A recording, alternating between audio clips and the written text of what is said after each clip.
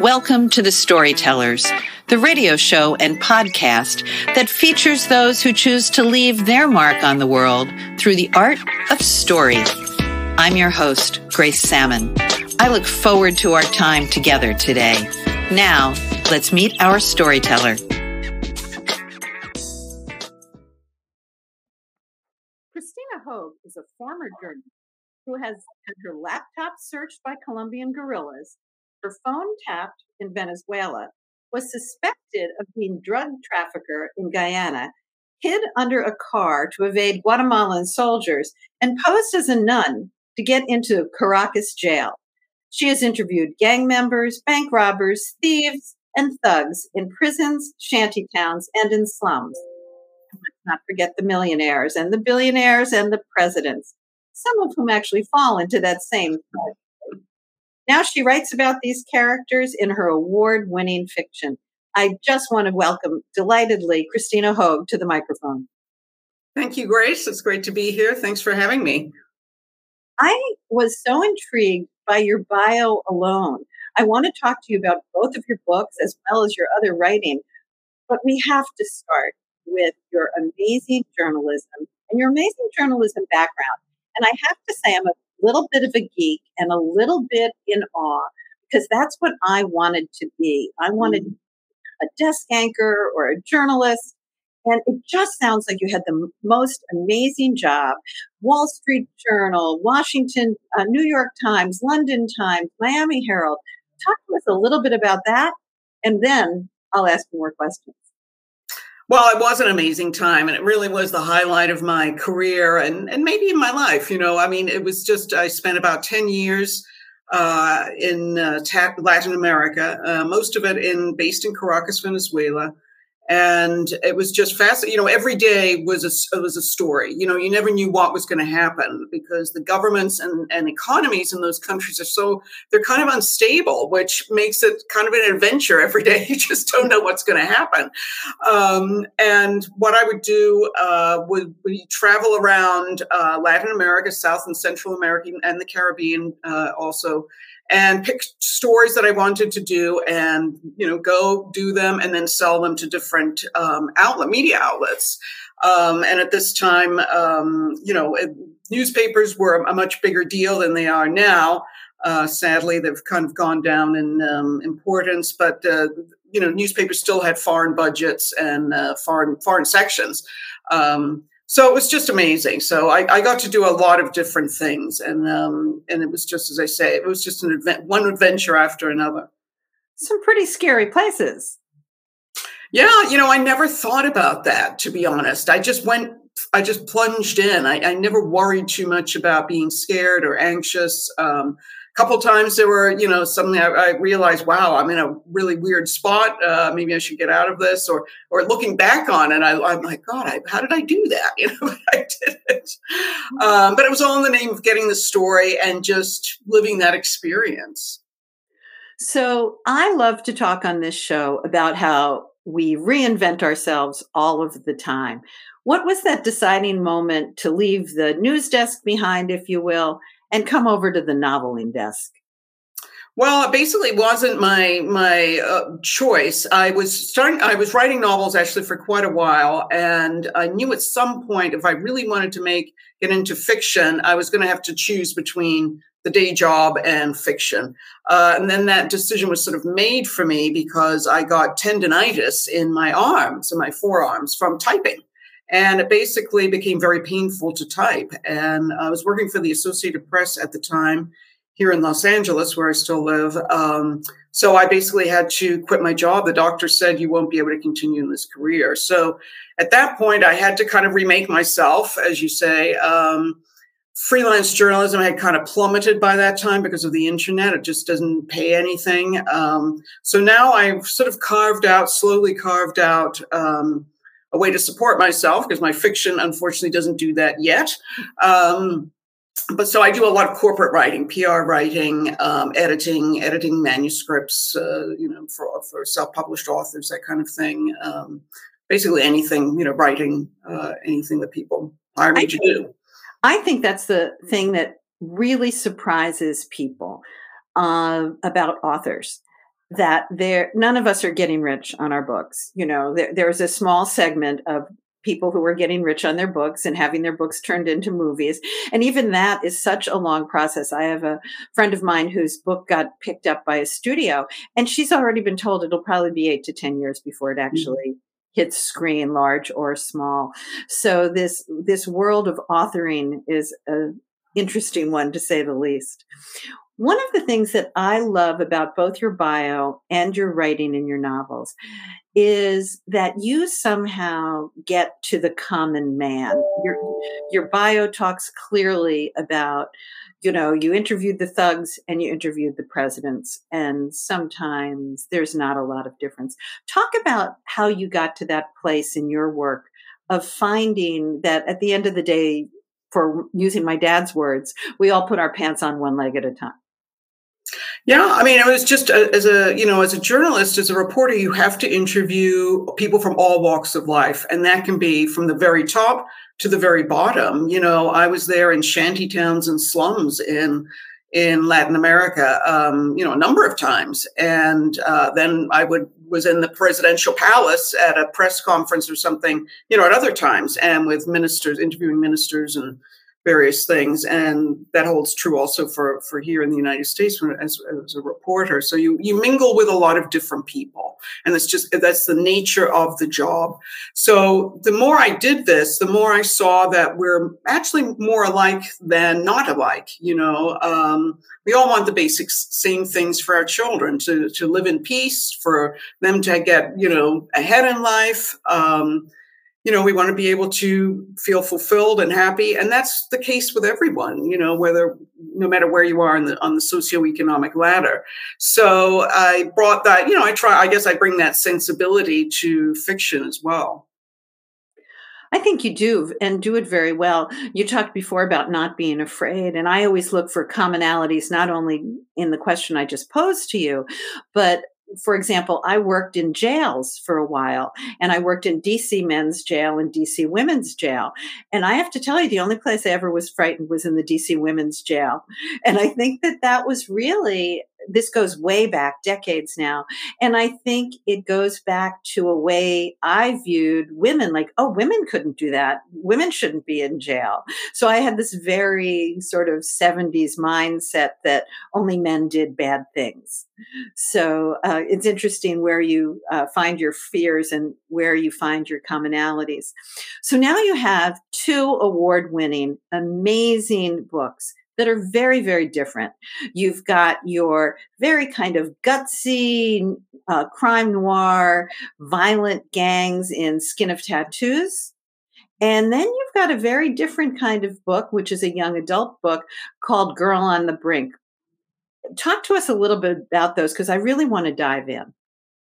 Yeah, I mean, Girl on the Brink was sort of more of a personal story. It was inspired by something happened to me, an abusive relationship. So in the aftermath of that, I wanted to sort of write something, about my experience. I'm a writer. I write about things that happened to me. So I wrote about it, and I thought, for several reasons, I chose a young adult novel setting to do that. Number one was even just a legal one, just to get my experience the furthest away from the truth, so I could not be, sued or, some sort of legal case brought against me by my former abuser. So, setting that in a teenage world was one way of doing that. And I set it also in New Jersey, and, very far, very different from the reality. And the other thing is, I really felt strongly that if people knew, especially young women, teenage girls, the start of their dating lives, if they knew the red flags of an abuser, because they're very clear once you know what they are. The trick is nobody shows you or tells you what they are, and they don't teach you this stuff in school.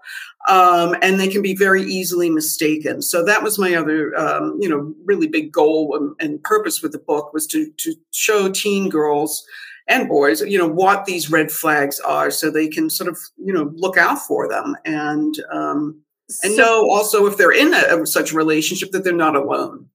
So before you go further, though, why don't you talk about some of those red flags? I want everyone to read Girl on the Brink, but why don't you talk about some of those important red flags so we can be of service to our listeners? Well, one of them is jealousy. Some guys will get really pathologically jealous, and they'll start to. They don't want you to even talk to a man. They don't want you. They give you the fifth, third degree about where you've been or who you've been with, and why they can sort of justify that as, oh, I just care about you so much. I'm just so in love with you. I just, whatever. It's actually a form of controlling, and that's really what is the essence of domestic violence is control. They want complete control. So, so extreme jealousy and possessiveness is one of them. Another thing is just starting to put down, say, your friends and your family. Oh, why are you hanging out with them? Why are you hanging out with her? Oh, Christina, you're so much better than them. Why?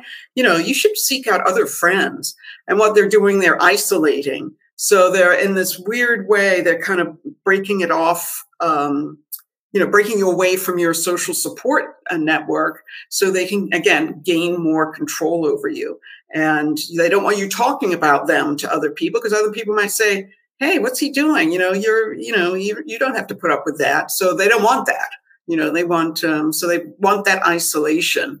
Other things are just even like putting you down in front of other people, calling you names.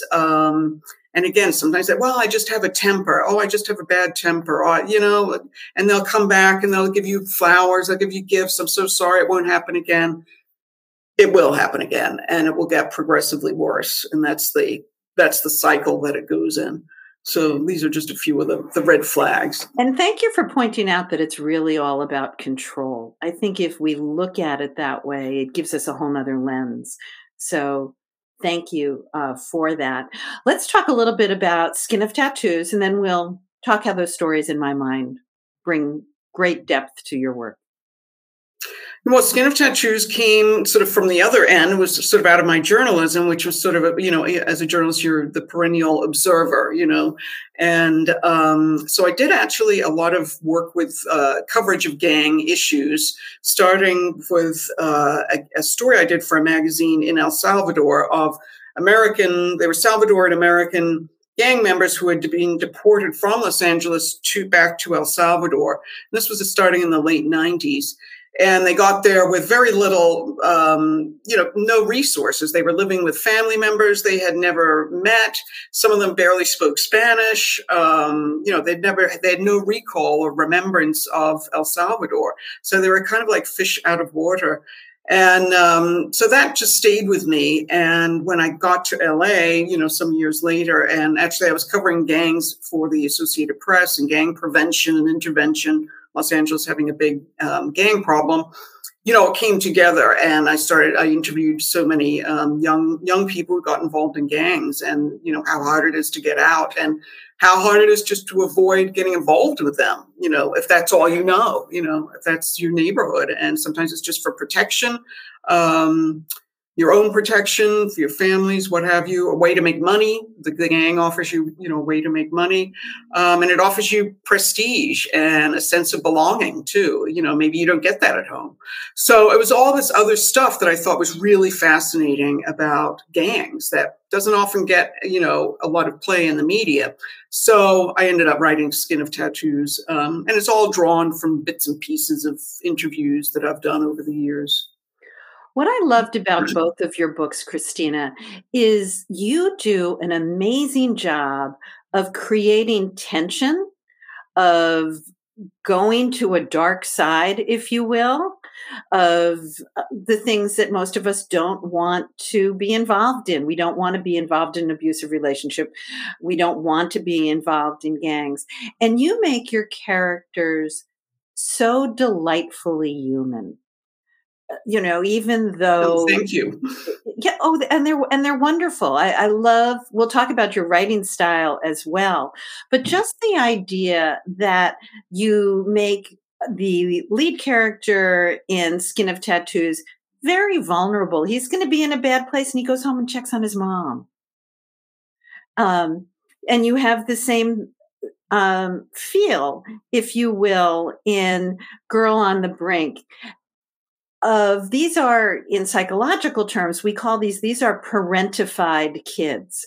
These are kids who have to be the parent in some way to their own parents.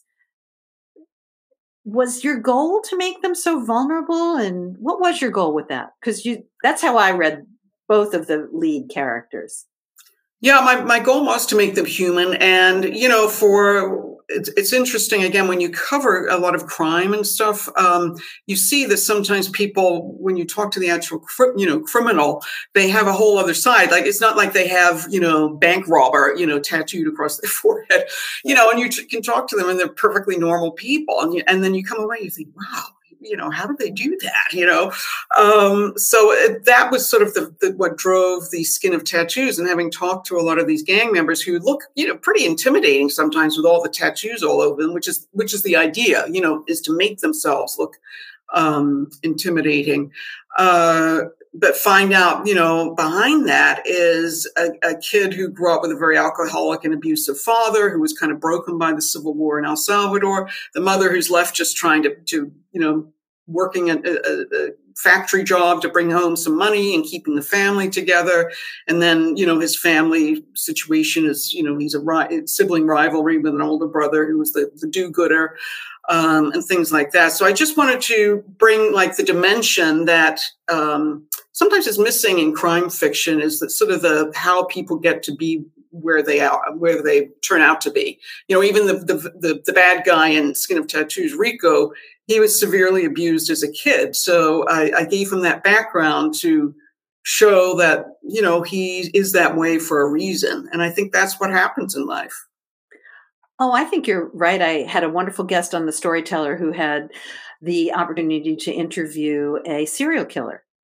And as we have read in so many pieces of news, he was charming, he was lovely. Mm-hmm. And it was very hard to then back up and say, oh, wait a minute, he has raped and murdered numerous women.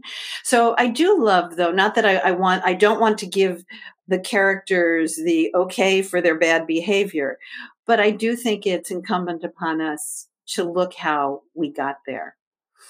I want to talk a little bit about your writing style. Your writing style, as I would describe it, is crisp. It's descriptive. You have just that right amount of balance. You talked about the ghetto bird being the helicopter. And I loved that because I used to do a lot of work in inner city schools, and I hadn't heard that term in ever so long. So you do a great job of both educating, but you don't, slap us in the face with that. Is that all from your journalism background? A lot of it, but I also had to do a lot of research. I read a lot of memoirs and biographies, even watching TV shows and movies about the similar subjects, and you pick up different bits and pieces of vernacular, how they dress, all those kinds of things. So you have to just, it's a lot of research in conjunction with the sort of real life interviews and stuff like that. Yeah. Well, it comes across as very authentic. I also read some of your reviews, and they talk about your writing as lyrical. And I have to be honest, I was very surprised when I read your work. I thought I would jump in, it would be kind of hard and gutsy. I did not, quite honestly, expect it to be so beautifully written. Is that, and this is a sexist question. How many women write in your genre? Is it because you're a woman? What do you bring to this work in that regard? Yeah, that's just how I write. I love literary writing, lyrical writing. My favorite, my favorite sort of genre is sort of literary crime fiction, which is a very small subset of crime fiction. But when you get like a really good subject matter, and then sort of couch it in good writing, that's my favorite thing. So that's what I'm aiming for. And yeah, it just comes out that way. I've always, a huge reader. I've always loved mysteries and crime fiction. So that's how it just comes out.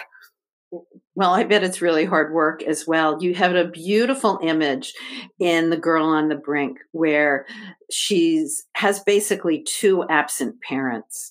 One is very absent, and then the other one is emotionally absent, if that's an easy way to put it. And you had this beautiful line about One had a ghostly presence and the other had a ghostly absence. And it was just beautifully written. So I thank you for that. Thank you. Thanks for noticing. Oh, well, it's important.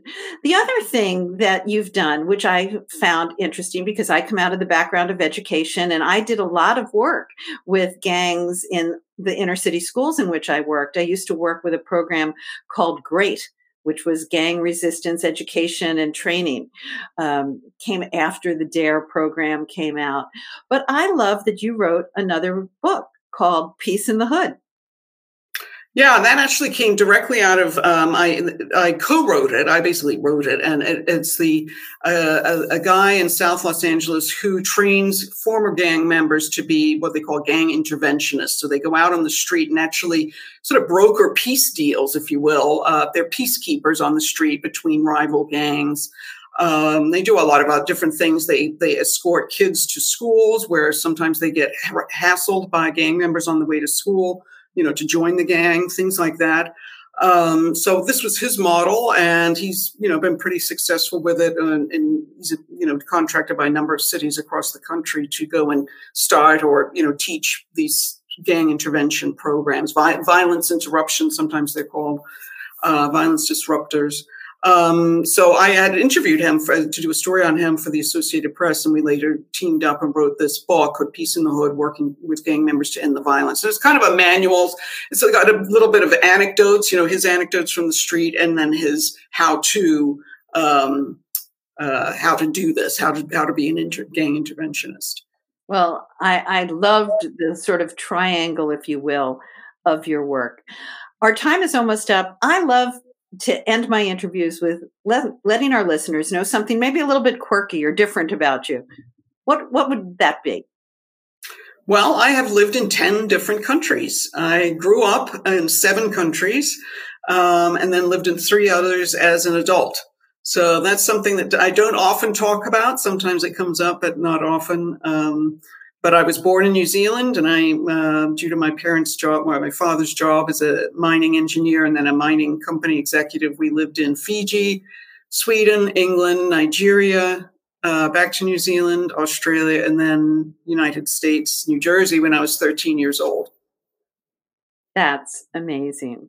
How can people find you, Christina, and find out more about you? I'm on the web. It's ChristinaHoag.com, and you can, visit me there. Sign up for my very infrequent newsletter. I have to do one soon, I know. But I'm there, and I'm on all the social media, Facebook, Instagram, all that stuff. Well, thank you for sharing your story today, and thanks for bringing such important stories to all of us. Thanks so much for being here, Christina. Oh, thanks, Grace. Thanks for being here. This episode of The Storytellers is a copyrighted episode by Grace Sammon and Authors on the Air Global Radio Network. Thank you for listening. That concludes this episode of The Storytellers. I'm so glad you could be part of the story today. I hope you share the stories, tell your own, and come back for another episode, because when our stories are told, everything changes. I'm Grace Sammon.